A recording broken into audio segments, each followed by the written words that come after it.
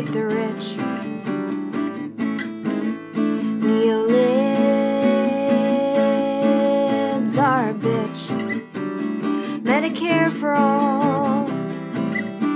You bros can suck my balls. Fuck your reply guys. Please don't fuck your reply guys. Just listen to Reply Guys. Hello, welcome back to Reply Guys. We're so excited this week to be joined, one by Julia from her bedroom crouching, telling us a secret. Thank you. And also by Rania Kalik from Breakthrough News. Thank you so much for coming on the show. It's a pleasure. Thanks for having me on. So you've been covering apartheid in the Middle East for a long time. I've seen a lot of your videos. This is one of the biggest subjects of all time. I don't really know where to start, but I guess, just like loosely. Rania, if you can, just give us a 10-second bite on the Israeli-Palestinian conflict. Yeah, sure. Yeah. 10 seconds. I love that. That's actually what... Boil it down. I feel like that is what some people... That's what they say on CNN. They're like, quickly, 10 seconds, what's happening? And then the answer is usually something like, well, both sides need to de-escalate.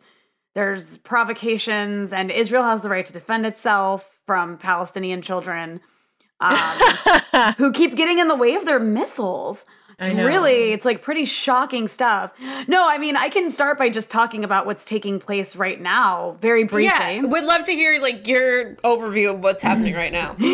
Right, so obviously this has become a headline news story, and it doesn't seem like it's going away for probably the next few days, but this started a few weeks ago with escalations from the Israelis in Jerusalem initially. There's this neighborhood in occupied East Jerusalem called Sheikh Jarrah, and it is full of Palestinian families who mostly had fled from cities inside present-day Israel during the 1948, what they call Nakba, the catastrophe, when Israel established the state and did so by removing some 750,000 Palestinians from across Israel, basically taking over their land and property. And so a lot of the Palestinians that live in this particular occupied East Jerusalem neighborhood actually came there in the early 50s. And so there is this ongoing attempt in East Jerusalem, which right now is majority Palestinian, to make it majority Jewish. And in order to do that, there's been these court disputes by these settlement organizations, basically making claims to this property in East Jerusalem, saying we have this is actually Jewish property. And these claims have been making their way through the Israeli courts, and the Israeli courts have been agreeing with the settlement organizations. And so that is where stuff started with this neighborhood called Sheikh Jarrah, where there's these Israeli Jewish settlers that are trying to take over the homes of some 70 people that live in this neighborhood who are Palestinian. And the Israeli state, particularly under Benjamin Netanyahu, had recently accelerated those court orders to try to get these Palestinians out of these houses sooner and replace them with Jewish settlers. And so that's kind of where these tensions began. There's been ongoing protests over the last several weeks, particularly at the time when people break the fast for Ramadan, which has also been taking place. And so that was the first provocation. Then there's another issue of the Al-Aqsa Mosque, which is also in Jerusalem. And the Al-Aqsa Mosque, you guys have probably seen it in the news this week because it's also been making headlines. It's the third holiest site in Islam. It's a very important mosque for Palestinians, particularly. Well, there's also, again, this Jewish settler movement, which is increasingly extreme and increasingly fanatically religious. They have been for years trying to take over the Al-Aqsa Mosque. Their agenda is to demolish it and build in its place a third Jewish temple so they can bring about the end times. So there's this, it's really fanatical and crazy. I'm talking think of Jewish Taliban here. That's the mentality of this particular group of people. Whenever anyone's trying to bring about the end times, it's never good. It's never good. positive guy, just What a trying to chill bring about the group. bad Yeah. times. You know, Right. he's just a very low key, fun dude. You know, never a good idea in my opinion. I'm not very into the end times, so I'm not down with this. But there's been this like fanatical sort of like religious. I mean, every religion has its like super extreme end times element, and this is the Jewish one, right?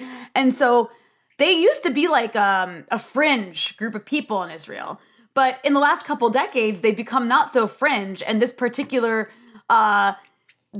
strain of religious fanaticism has made its way into the Israeli government. Like people are starting to get elected to positions in the Israeli Knesset, the Israeli parliament, and as well as like local political positions in Jerusalem.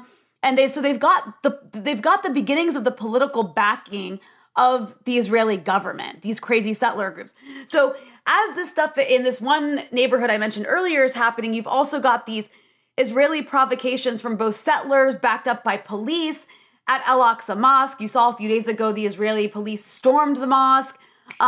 Things got really out of control. And part of this is also happening because, you know, Benjamin Netanyahu, who's been prime minister of Israel for like the last 15 years, he is clinging to power desperately right now because he's facing these crazy, like very intense corruption charges. Like he's facing prison time. There's a lot of evidence against him. And in an effort to avoid having to deal with that, he's clinging to power. He can't form a coalition right now. So instead, what he's trying to do is he's trying to force his opponents into a corner by getting the right to align behind him. And that's what a lot of these escalations have to do with. Benjamin Netanyahu is not a religious fanatic. He's an asshole, but he's like right wing, but he's not the religious kind. But he's kind of made this alliance with the religious fanatics in order to cling to power. And that's what these escalations are partly to do with. The thing is, things in Jerusalem got super out of control. Like you can't continue to escalate, try to like ethnically cleanse Palestinians here, attack their most important mosque over there, and like stick these settler goons on them. And like, you know, in the recent week, you've had these settler goons like marching in the streets of Jerusalem, chanting death to Arabs. And, you know, and of course the police come and they end up helping them attack Palestinians and defending the settlers. And so as this is taking place, Palestinians across Palestine, including Palestinian citizens of Israel, are getting pissed off. They start protesting. And Hamas, who's in charge of Gaza, is also getting pissed off. There's also these Palestinian internal divisions between Hamas and this other political party, the Palestinian Fatah, which is in charge of the Palestinian Authority in the West Bank. And so Hamas kind of like asserts itself and responds to the escalation in Jerusalem with rockets yesterday. And then the Israelis turn, you know, what was a problem in Jerusalem that they started and escalated into an escalation against Gaza by, as you saw yesterday, you know, just bombing Gaza with these airstrikes and killing like 28 people, including 10 children, 6 of whom died like in a single strike. I think they were maybe in the same family. And now here we are. And now, you know, now rockets are raining over Israel from Gaza, and things are just escalating dramatically. Now you've got Palestinian citizens of Israel protesting because an Israeli Jew shot a Palestinian Israeli in protests yesterday, and then that city got, like, people there got pissed off, and now they're angry and like burning cars, and Netanyahu's, you know, calling a state of emergency and sending in the border police. And I mean, things have just completely like escalated kind of beyond repair at this point. I'm not sure it can be stopped, at least not like it's going to be a few days, because now, you know, both sides want to look strong. Neither side's going to back down. And of course, one side is way more armed than the other. Right. By us. Yeah. I think that, you know, I was talking to some friends about the situation today, about the escalating violence. And my friend said something that I knew intellectually, but I hadn't even heard it articulated in this way in particular, is that Israel is the only party here that has an army. Mm-hmm. And so to act or frame it as so many Western media outlets do, as Palestinian aggression and Israel defending itself, Israel has the mechanisms to properly defend itself. They have mandatory army conscription. So that is one They of have Wonder Woman. They have, they've got, right? They've got Gal Gadot, and she's got superpowers. Yeah. I mean, it's more than that even. Like Israel's the only nuclear armed state in the Middle East, and it has an army. It also, Israelis also have bomb shelters. I mean, they have bomb shelters because they're occupying and colonizing people.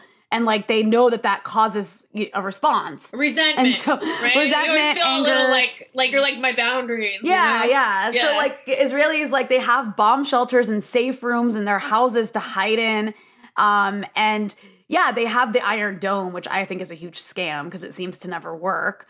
But the U.S. like spends hundreds of millions of dollars every year on this Iron Dome system that's supposed to like intercept these homemade rockets. Like, what do Palestinians have? They have these like militias. They have Islamic Jihad and Hamas and Gaza, who literally are the Gaza is an open air prison of 2 million people. It's completely under siege. It's been blockaded by air, land, and sea for the last 12 years now. And people, the UN used to say Gaza's water was going to be undrinkable by 2020. Well, it's 2021 now. And Gaza has no drinkable water left. Gaza is a place where people literally like just spend their entire lives there because they can't leave. It's one of the most densely populated places on earth.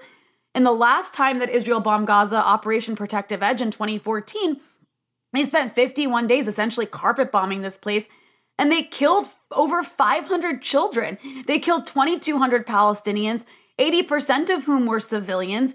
It was like a 51-day attack on civilians, and they used Hellfire missiles and bunker buster bombs, fighter jets, tanks. I mean, they have all the weapons you can imagine brought to them by our tax dollars. And what do Palestinians have? They have homemade rockets. They have balloons that they like send, they set on fire and send into Israel. And they have their bodies because remember, everyone's always like, why can't Palestinians peacefully protest? They do. They do it all the time and they get shot and nobody cares. And also, like, what do you expect people to do? You expect them to just like silently die? You like just to like submit? No one would do that. Nobody who's occupied and colonized would do that. They've never done it. In fact, historically speaking, colonized people fight back and they fight back violently, whether it's in South Africa, whether it's Native Americans here, whether it's Indians against the British. So like there's nothing unique about Palestinians that they're violently fighting back against Israel. They're just responding like human beings do when they're under attack. And we never talk about Palestinians having a right to self-defense. It's like this naked, defenseless population. They don't have shelters to hide in. Israel bombs their children and nobody cares. And the West just completely arms Israel to do it, never puts any conditions on it. Yesterday, Ned Price, the State Department spokesperson, was asked if he could condemn the killing of Palestinian children, and he couldn't do it. Like he couldn't just say, yes, I condemn the killing of Palestinian children. Like, that's too controversial in America. You really shouldn't be killing kids at all, No, that is like he couldn't even be like, I condemn the killing of all children. Like, he couldn't even, it was like, he was like bending over backwards not to answer that question. Couldn't even all kids' lives mattered it, Exactly. Exactly. But like to the point that you said, Israel has an army. Israel's army is committing war crimes on a daily basis, like on a regular day. Forget Gaza being bombed. On a regular day, Israel is controlling and dominating a population of like 4.5 to 5 million Palestinians between the West Bank and Gaza who have zero rights. They have zero rights. They don't even get to vote for this government and army that controls their everyday lives and everyday movement. In Gaza, it counts the calories that are allowed to go in. They literally, Israel has a formula for how many calories each person in Gaza needs to not starve to death. And that's how they decide how much food goes into Gaza. Like, this is Keith Raniere level monitoring. This is, this is fucking NXIVM shit. It's crazy. It's crazy. Like, you think about how annoyed you get when like you get stuck at a red light. right? Yeah. Or the subway's late, or just like anything inconvenient happens in your day. And then imagine there's just like armed people who are policing your every movement and getting in your way like all the time. Like you can't go here, you can't go there, you have to wait at this checkpoint. You have like you're surrounded by a bunch of crazy settlers. Like nobody ever tells you how insane these settlers are. They're so nuts. It's like being surrounded by, I mean, who in America just like fucking MAGA, KKK. Worse. No, it's like, it's awful. Like, it's just, I mean, and some of them are from America, like just the worst people in America. Imagine the kinds of people in America who, go move to Israel. Like, because like, they're just like, they can't, if you see some of these images of people, like, it's just like the worst kinds of Americans. Like, because if you go to Israel, like, if you're like an American Jew, you can go and move into a settlement, you get free housing, you get guns, and you get like a stipend. Actually, maybe it sounds kind of good if you live in America and you don't have like health insurance. But I mean, I don't think those are the kinds of people who are going. It's people who are like fanatical about the land. They think God gave them land. Right. That's the mentality. It's like, think about like evangelical Christians, like the most obnoxious ones. It's like that. Yeah, being surrounded by them with guns. It's insane. And I think that the thing is, it's like, when you were describing this whole circumstance, it's like, you're explaining it really well, and it's still like I'm still like a little bit like, what's going on? And I think the fact that some of this stuff is like, it's because the what happens next, like it is kind of confusing. And I think that although like the minutia of it is confusing, the situation of no, this is apartheid, that's not confusing. But I think that a lot of the time that the like defense is like, who can understand this? And a lot of people feel like it's not a thing. What's going on is not a thing they can understand. It's intentionally like made complicated, but like what's not complicated about it is like you have this country that was established to be a Jewish state in an area of the world that has a lot of non-Jews in it. Like to be a Jewish nationalist state. And in order to do that, Israel has had to maintain they have to maintain a Jewish demographic majority. But they have all these Palestinians, these natives that don't match that identity. And so it's in order to have a state like that, you have to commit huge levels of violence, and you have to put in place really sophisticated mechanisms of domination and control, whether that's this siege on Gaza or whether that's this like really crazy maze of separation walls and settlements and checkpoints all around the West Bank. And then also inside Israel proper, where you have about 1 million Palestinian citizens of Israel, there's like 50 laws on the books that explicitly discriminate against non-Jews. And I think why this is so difficult for Americans oftentimes to wrap their heads around is because when we think of Jews, we think of them as like a minority who were genocided by Europe, right? We don't think of this like nationalist apartheid state in the Middle East that's like super aggressive.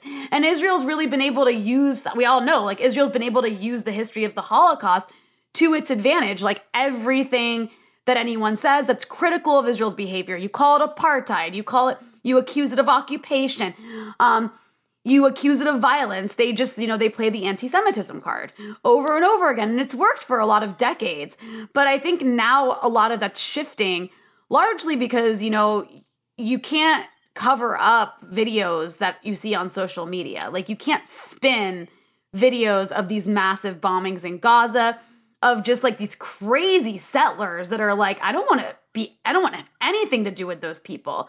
Okay. Like you can't spin that as liberal and democratic. And then furthermore, I think that American Jews, especially younger American Jews, are like, I don't identify with that. Like, I'm liberal. Like, I don't identify with that crazy ass fanaticism. And I don't want to be identified with occupation and apartheid. And also there's just not this connection.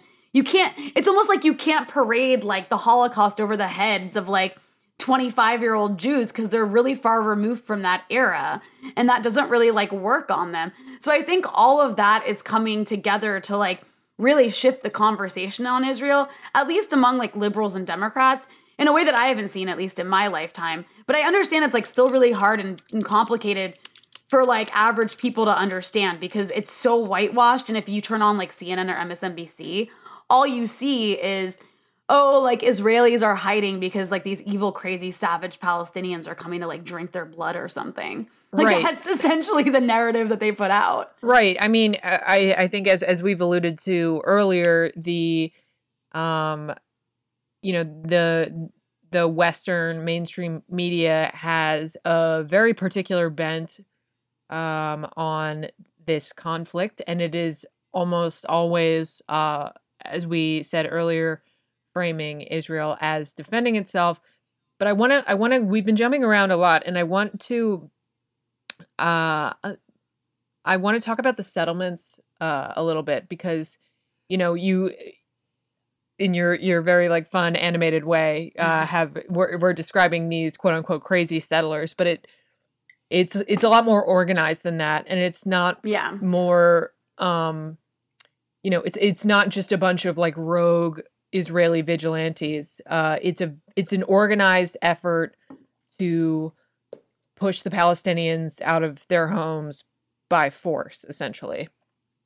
Right. Yeah. And I mean, this is completely subsidized by the state. Like I said, like there's like incentives to get people to come settle and take over formerly Palestinian homes, formerly Palestinian land. And in the case of like East Jerusalem, the state has backed this effort in full force. Like the Israeli courts, are always siding with these settler organizations that are very well funded to decide that, oh, this property actually belongs to Jews and you have to hand it over. Like the Israeli courts are the ones that are giving the eviction orders. Right. The settler organizations are initiating it and demanding they be evicted, but then it makes it through the Israeli courts and then they end up upholding it. And again, it's being, like I mentioned, it's being pushed through by the Netanyahu government to like, it was being accelerated by them. This fight over Sheikh Jarrah that got all this attention this last week has been ongoing for years. These evictions have been making their way through the courts, and there's been like an appeals process and so on and so on. And now that the decision to evict these people was supposed to come down yesterday, which was Monday, but it got deferred for 30 days because it just, there was so much international outrage. And the international outrage was even coming from Western governments. I mean, you had, all these Democratic lawmakers, some of whom have actually been very good friends to Israel, like denouncing this effort to kick these people out of their homes. But yeah, it's been a state-backed effort to what they call Judaize East Jerusalem. Because ultimately, Israel wants Jerusalem to be the capital of Israel. And if half of it is majority Palestinian, that's a problem. And we saw during the Trump administration that the U.S. embassy in Israel was moved from Tel Aviv to Jerusalem, which was seen as a big gift to Israeli nationalists and to the Netanyahu government. And I don't want to make everything too U.S. centric, but it's all about the U.S. though. It is all about the U.S. It's like happening because of America. It is, and certainly, and what I mean by that is just as a preface to say Netanyahu is not dissimilar to a lot of Republican lawmakers here in the U.S. who are not particularly religious or zealous themselves, but who attach themselves to that base as a way of growing their political power. 100%. And so that rings very familiar, and it should ring very familiar to a lot of people here. But yes, the Republicans and the conservative media have largely echoed those talking points that we heard you discuss earlier about any criticism of Israel, even the mention of them as the aggressors in this situation is decried as anti-Semitism. And but it's not just conservative media, it's also mainstream media. I was New York listening. Times. Yeah. I mean, the New York Times is basically center right on foreign policy. Conservative media, yeah. So on foreign bad, policy yeah. in particular. But Well, the New York Times columnist, I'm sorry, I'm actually mixing it up with the Washington Post. The Washington Post columnist is Isabel Kirshner, if I'm not mistaken. She actually has a child in the Israeli army. But Oh my gosh. well, just to, Washington Post where is it New did- York Times? Now I think it's Washington Post. If I'm wrong, I apologize to Isabel Kirshner that I got her outlet wrong. The Washington Post did publish an op-ed, or a piece today, citing that we have to acknowledge Israel's culpability in this, in this conflict, which for a mainstream news outlet is huge, but it's very much a common sense thing. But even, I was listening to Morning Edition on NPR, and the first words about this, these recent events started with the phrase Palestinian militants. Yeah. And to have that be like the opening phrase automatically sets up a particular tone, and again paints the Palestinians as the aggressors in the situation. And it relies so much on racism too, because it's just like, it's I think any person in the United States can certainly identify with, like, they'd be mad if someone tried to kick them out of their literal home where they were living. I'd certainly I'd be mad. so mad. Yeah, like if some other lady came here and was like, oh, actually, these are my rainbow lights now. These are your cats. They're mine.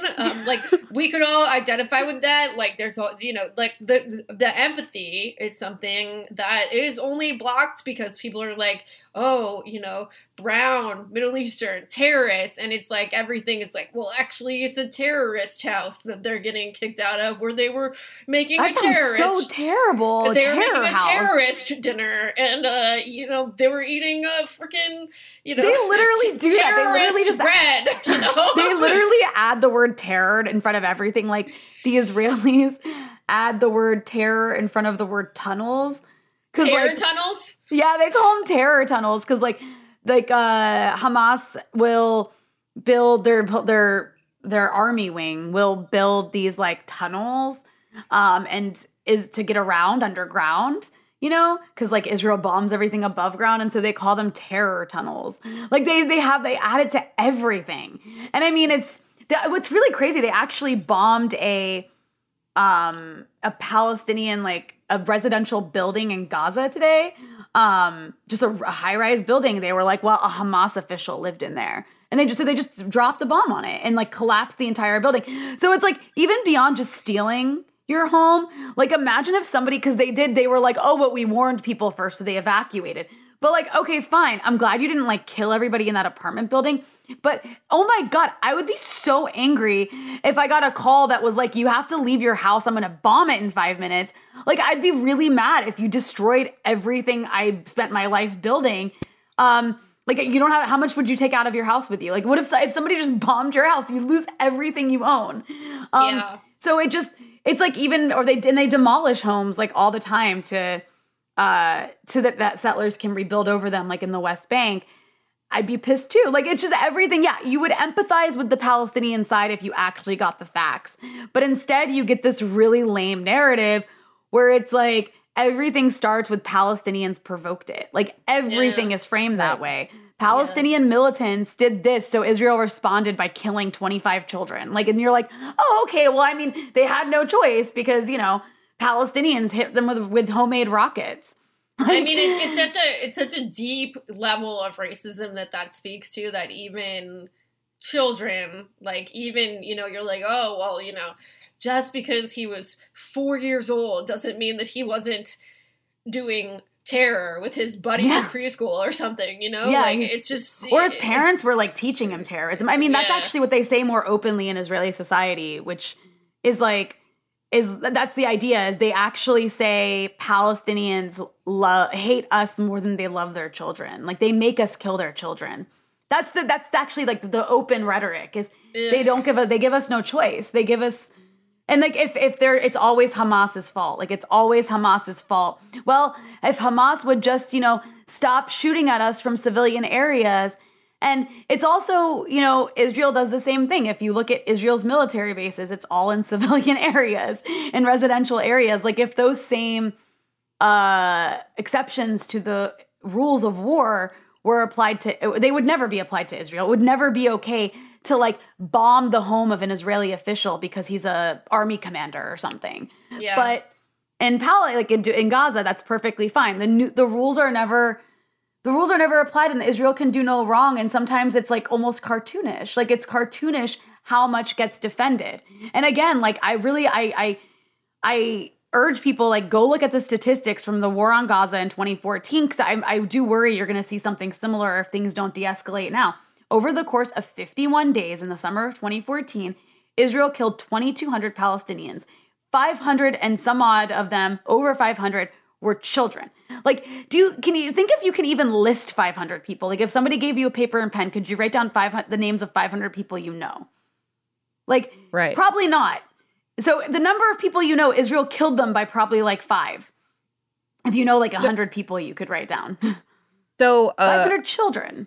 Another way to think about this, if, because these narratives are so entrenched in discussions of foreign policy in the U.S. and in our mass media, replace Israel with Iran. Mm-hmm. Everything the same, and see, would we be acting, would the United States be responding that way? Or, Syria.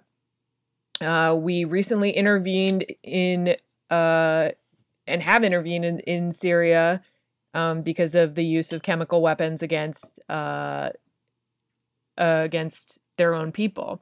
There are certain countries who are. So I would say too, though, it's also the victims, because like right. It's also it's not just who's doing it. It's also the victims. But like, it's like if it's happening in a brown country and it's brown on brown violence, then it's like you can humanize the victims.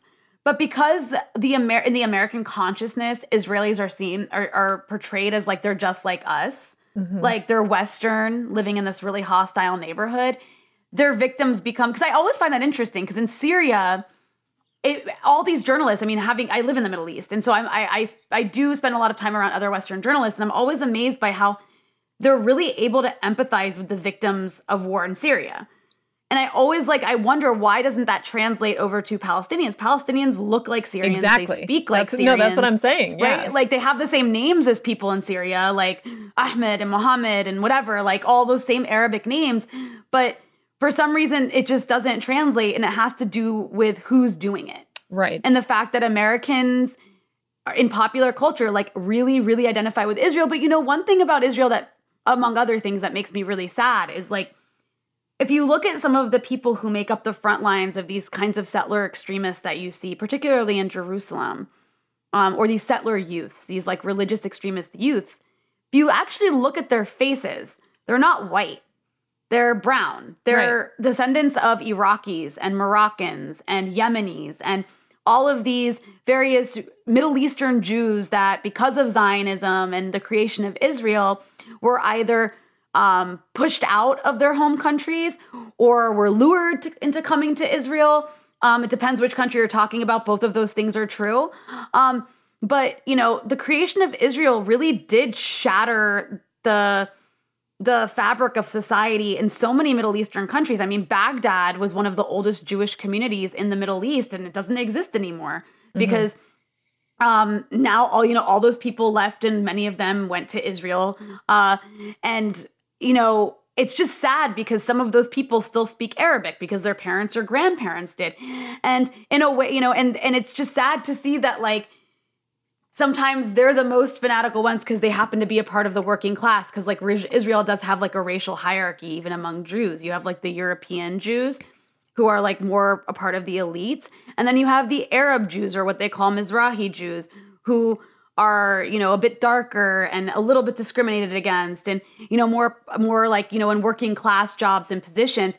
And, they tend to be like, it just makes me sad because you see the faces of these settler youths yelling at Palestinian youths, and I'm like, they look exactly the same. Right. I mean, there's so many things that just make me really sad about the imposition of the settler colonial state. And It affected the entire region in so many ways. Yeah, I think that, I mean, maybe this is overly optimistic of me, but I feel like if more people like understood what was actually going on, you'd see a lot more outrage than you do. I'm wondering, like, of like books and stuff, like, is there any kind of intro resource that you'd recommend for, you know, let's say you can, you know, get your mom to read like one thing. What should the one thing be?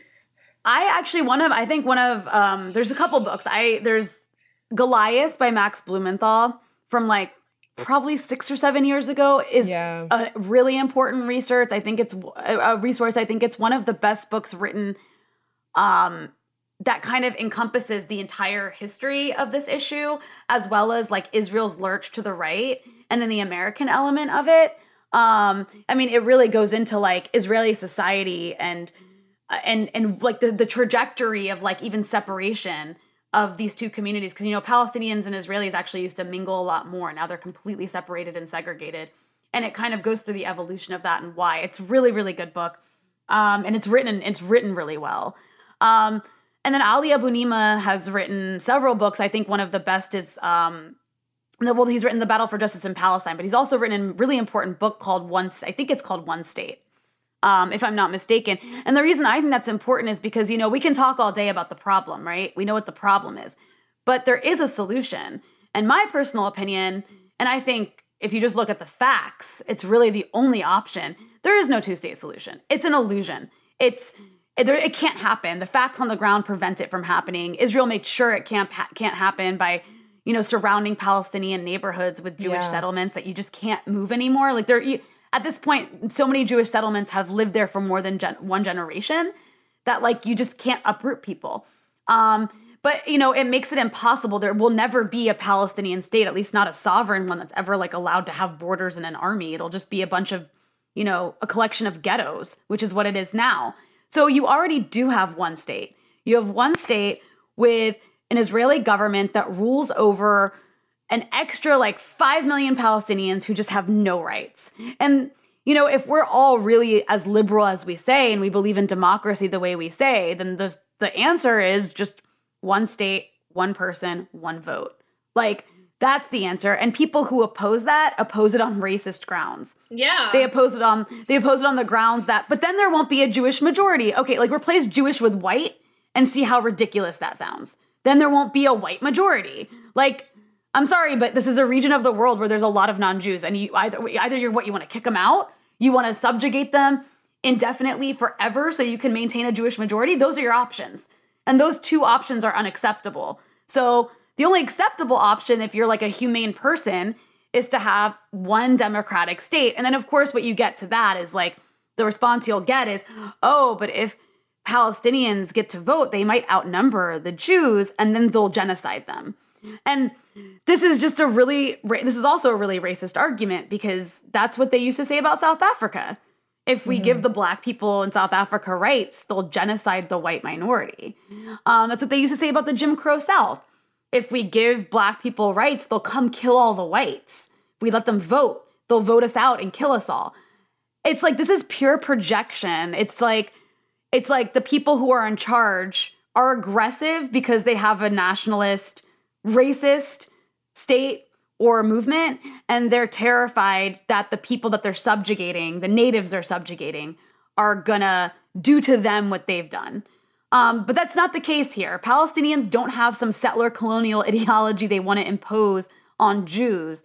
They're just native inhabitants of this area of the world who, like other people, want to have full rights and freedoms to live normally. And so I think that, anyways, that's why I go back to Ali's book, because I think that it's really important to, when we talk about this issue, to talk about what the answer is. And I think that that's the only answer. I don't see any other way moving forward. And of course, that requires the U.S. to stop giving Israel $3.8 billion a year in unconditional military aid to continue to do what it's doing, to continue its occupation and its endless wars. And so, yeah, I mean, I will say, like, I'm glad people are optimistic, but I am not. I'm not optimistic because I think that Israeli society has just become so hateful and so racist towards Palestinians, and there's no check on that. Like, obviously, like the South African minority, right, during apartheid was also very hateful and racist, but they were able to eventually, they were forced. The solution was imposed on them. With Israel, I don't see anyone imposing that solution. All I see is the EU and the US continuing to give Israel a blank check. So it's like you have this crazy, increasingly right-wing and violent and fanatical Israeli state that has no obstacles in its way to carry out its insane agenda. And that's what scares me. Yeah, I mean, just, to think about being, a Palestinian teenager in that circumstance is just kind of like, wow, literally the entire world is trying to kill me. Like, the whole world is fucking lined up to just make sure that I am not a thing anymore. It's really, really... that's a very, very sad feeling, And you can look at the maps, from 1947 to now and see, to exactly your point, that the settlements have, decade by decade surrounded the Palestinian population entirely, until now, when it's just this tiny little sliver. Yep. That's what settler colonialism looks like. I mean, there's like that's what settler colonialism looks like. Like, I just it's been a very successful project. I don't know how you can look at that and look at what has transpired just in our lifetimes, and as you said, Israel's lurched to the right, and not see Israel as the aggressor. You can't. Yeah. Like, again, if you look at the maps, the Palestinian population is this tiny little sliver on the map, and they have no army, and they are not organized in any formal sense. So, just logistically, they cannot be the aggressor No. Even if they wanted to be, yeah. Like, even if they wanted to be, they can't. And even the Palestinian Authority, which is in charge of the West Bank, has really just been co-opted by the Israelis and the Americans to carry out Israeli security practices for it. Like, it carries out the occupation in certain Palestinian areas on Israel's behalf. So, like, they've even managed to create a little puppet regime inside of Palestine, which actually kind of gives you an idea of if there was to be some sort of, like, pretend Palestinian state that they wanted to pretend was like a two-state solution. That's the kind of government it would have. It would just have a government that carried out the occupation for the Israelis and for the Americans. So, like, let's talk just quickly a little bit about where we are in an American foreign policy posture towards Israel right now, because as of this recording, which is 7:51 p.m. on Tuesday the 11th, the Biden administration has not released an official statement regarding the escalating violence against the Palestinians, and I don't know if I expect them to. And this really shows the limitations of even democratic politics, capital D democratic politics. Yeah, I mean, even our dude Bernie has, like, he's better on it than most, but not amazing. Well, he said something about Jerusalem, but I guess he hasn't said anything since it escalated with Gaza, which was yesterday. So here's what I think. I think that Democrats are in an interesting position because it's, for the first time, polling shows that 53% of Democrats, not Democrats in Congress, but just people who identify as Democrats, 53% now support the U.S. government pressuring Israel to end the occupation. That's never been the case before. So increasingly, the Democratic base over the years has been changing. And I think that was reflected in 2016 when Bernie Sanders was running against Hillary Clinton. And he made these really great statements that I've never, ever heard from a presidential candidate about this issue. Like, he got up on stage during a debate with Hillary Clinton in Brooklyn, New York, of all places, to say Palestinians have rights and are human, and we should treat them with dignity. And that shouldn't be a controversial statement, but in American politics, it is. And ever since then, you've had a growing number of people in Congress, speaking out on this issue, whether it's Bernie Sanders. I mean, even Elizabeth Warren has gotten a little better on it. You have the squad types, the AOC, the Ilhan Omar has been really great on this. Ilhan Omar and Rashida Tlaib are in Congress and actually support BDS. Which is and they were actually before, right? banned from visiting from Israel because of it. And then the other members of the squad in solidarity said that they would not visit Israel. Right. Which was, great. So it shows you that the rhetoric and the popular views on this issue, at least on the Democratic Party, are shifting. They're shifting slowly, but they're shifting. That said, that puts Democrats in a really tough position because Democrats are also a pro-war party, which means they're an imperialist party, right? Both parties support U.S. imperialism, or else they wouldn't be, they wouldn't be major parties. They have to. And in order to support U.S. imperialism, Israel, the reason it gets away with what it does, the reason the U.S. gives it so much aid every year isn't just because the U.S. loves Israel. It's because Israel is an arm of U.S. imperialism in the Middle East, as is Saudi Arabia, right? Like, Saudi Arabia doesn't share any values with America. Saudi Arabia is a crazy right-wing theocracy that beheads people and doesn't let women drive. And that's kind of the least of it. They chopped up a journalist a couple of years ago. I don't really like it when women drive either. So, let's to be fair, it doesn't share values with everyone, maybe, but yeah.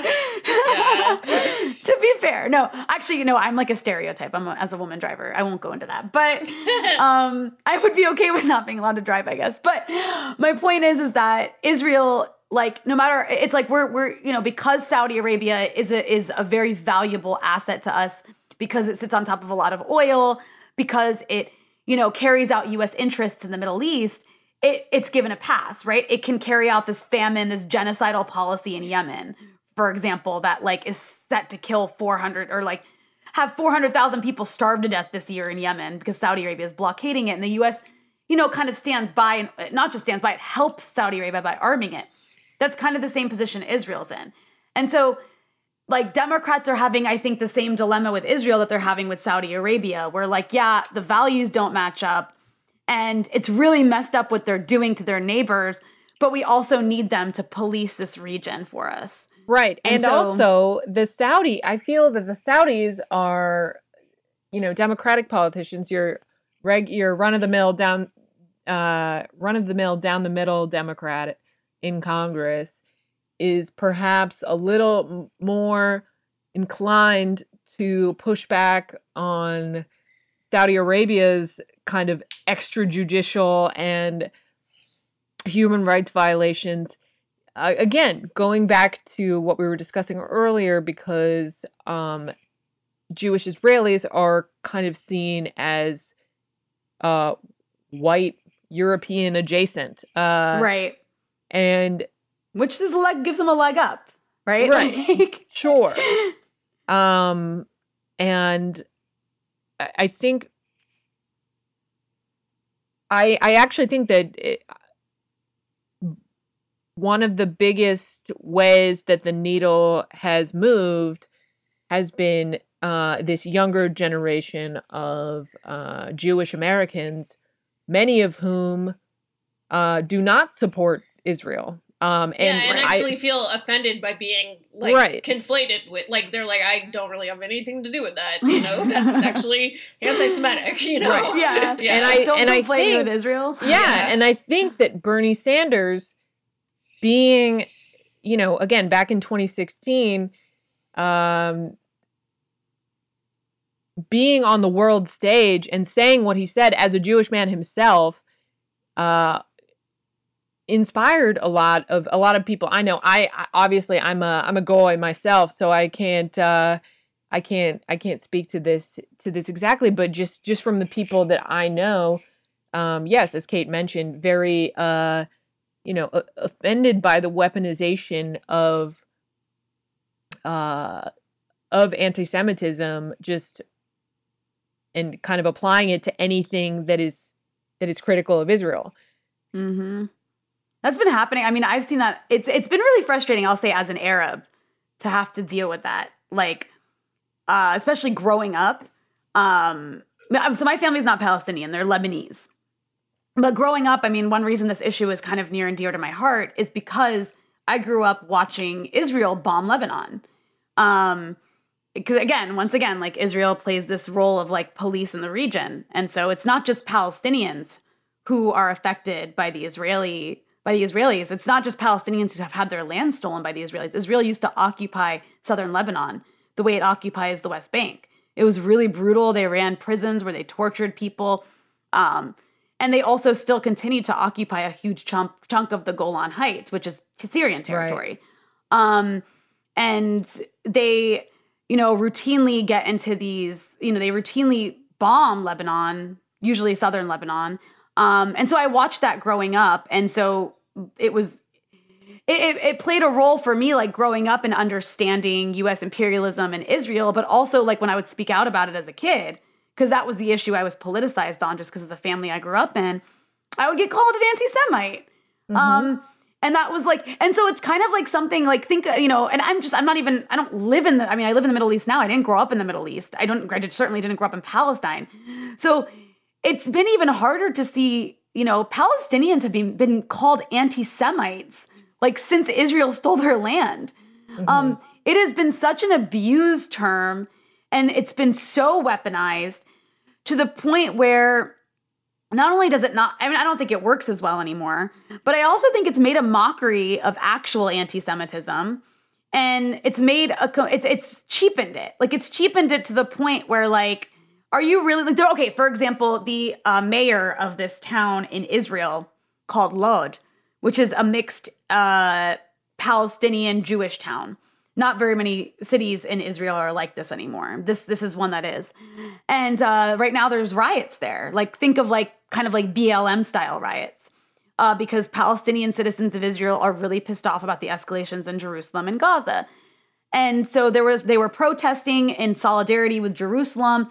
One of the Palestinians was shot yesterday by like a Jewish Israeli, and that escalated tensions more. Now Netanyahu's like sending in more and more police, and so they're like burning cars and buildings, kind of like what you saw last year over George Floyd. And like the point of raising this is that the mayor, the Israeli Jewish mayor of the city, like appealed to the media, and he was like, it's like Kristallnacht here. The Palestinians are committing pogroms. They're burning down all the Jewish things. And so that's what I mean. It's like, are you really going to misuse, like, how much more cheap can you make like the Holocaust and anti-Semitism than to use it to describe like totally natural and normal protests and riots by like a subjugated population? Well, so anyways, I guess it's using the history of one ethnic cleansing to justify another. Yeah, it's like super absurd, and all genocides matter. Yeah. All genocides matter. I mean, it's just like, do you know what Kristallnacht? Well, I think you have it a little bit, like, I think you're a little bit off here. But yeah, I mean, I think that this like attempt to try, and I think the fact that American Jewish opinion is changing on this issue, and I think some of the people on the front lines of American protests against what Israel's doing and against U.S. support for Israel are groups like JVP, like Jewish Voice for Peace, and If Not Now, which is also like, JVP adjacent, and like is also just like young Jews who like support racial equality and like progressive politics. Of which there are many. Yeah. Right. Mostly. Right. Yeah. But, right. And so I think that it makes it harder to like, I appreciate it because I just remember growing up and being like, man, like if Arabs say anything, we're all just anti-Semites. So it's really good to have like this younger Jewish generation be like super active and politicized on this issue because, it's like, yeah, try calling us anti-Semites now. Yeah. Like, Yeah. good luck. Yeah. I've got 2 Jews next to me and they agree with me. So there. Well, and there's definitely like a whole, you know, like there's a whole kind of a nonprofit industrial complex that sort of like furthers this notion that any criticism of Israel is anti-Semitic. Like, you know, there's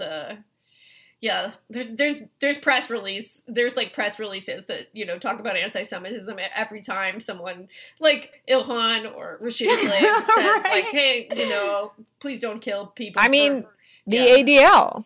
Yeah, the ADL has been like completely absent. All this conflict in Jerusalem, they didn't say anything, and then I think they came out with something yesterday. They were like, Hamas shot at Israel. Yeah. Like that was like their first comment.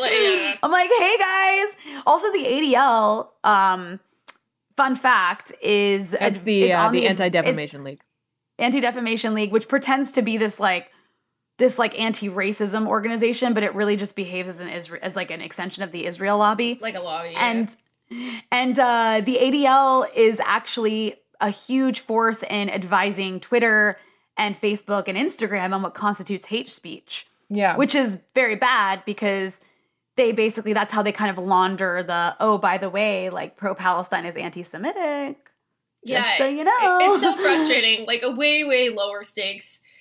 Yeah, this, like, just to kind of, like, an extremely lower stakes example that doesn't have anything to do with it, but it reminds me, like, in some ways, like, when you know that person, like, that, like a toxic dude that he's like, this girl yelled at me, you know, and then you're like, well, what'd you do right before that? And he's like, I had sex with her best friend, and then you know, it's like, okay, you know, there's just no, like, it's really important to talk about these situations in context, and there is, this girl yelled at me. yeah, and it's really, really important to talk about these situations in context, but like the entire corporate media apparatus like is, you know, kind of aligned on removing all context from, of course, any of these discussions. So it's like, even if it's not even always they do it on so many issues, though. I feel like Palestine is such a important opportunity to really reflect on just how biased the media is, because it's like so blatant and in your face with Palestine.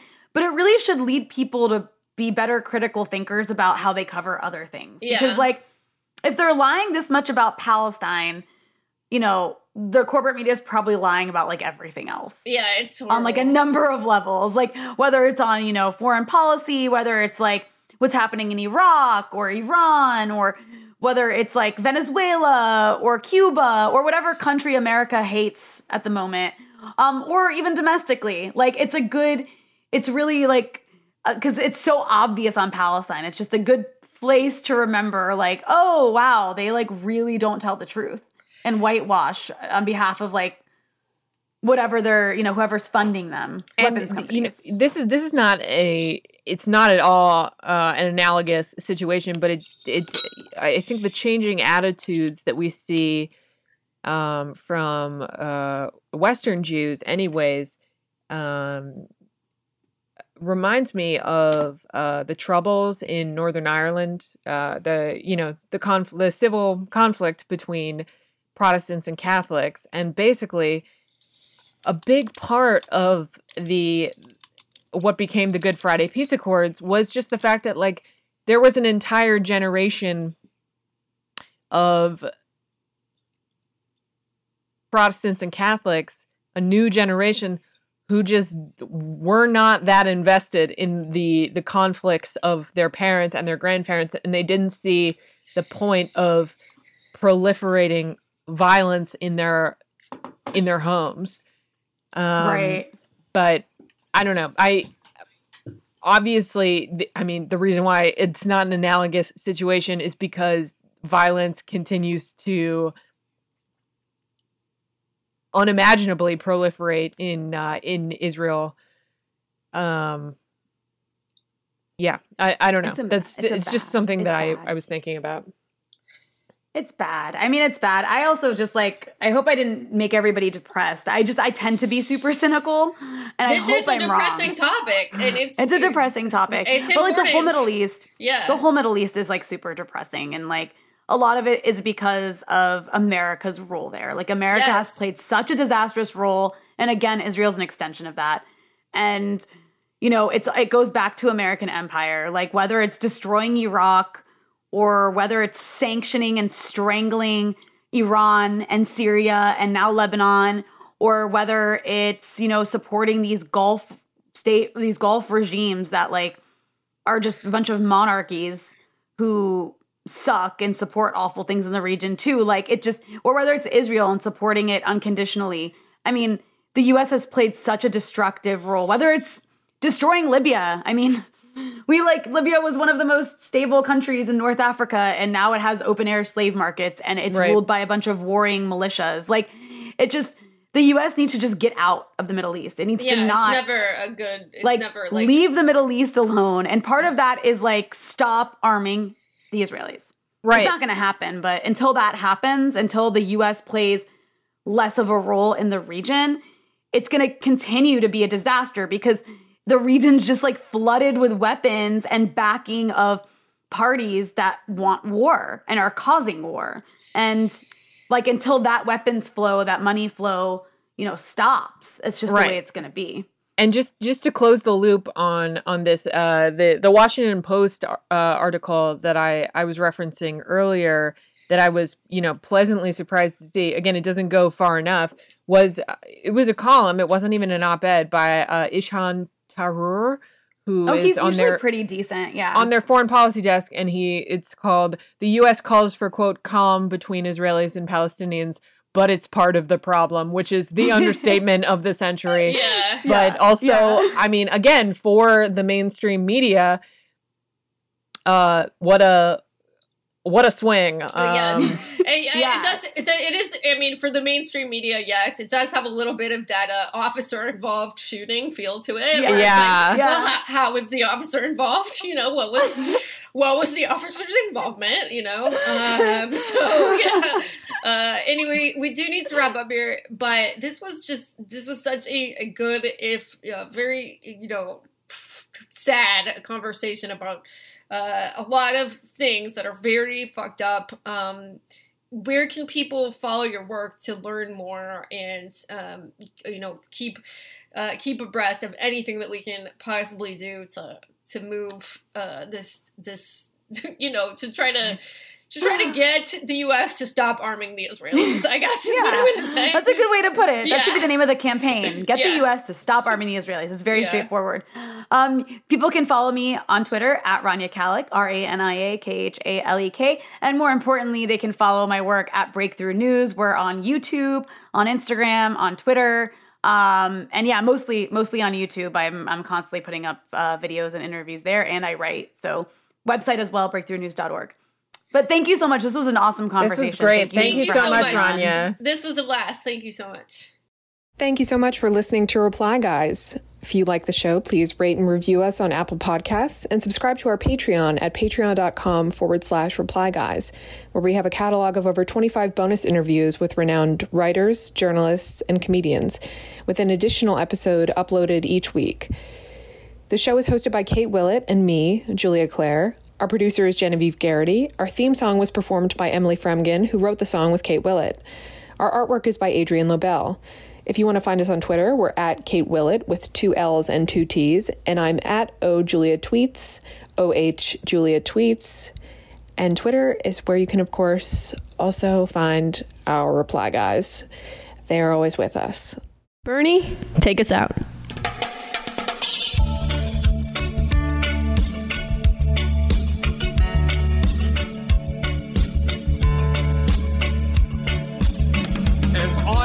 Walking that ribbon of highway, I saw above me that endless skyway.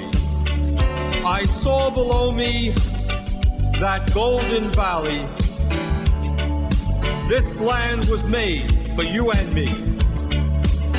This land is yours.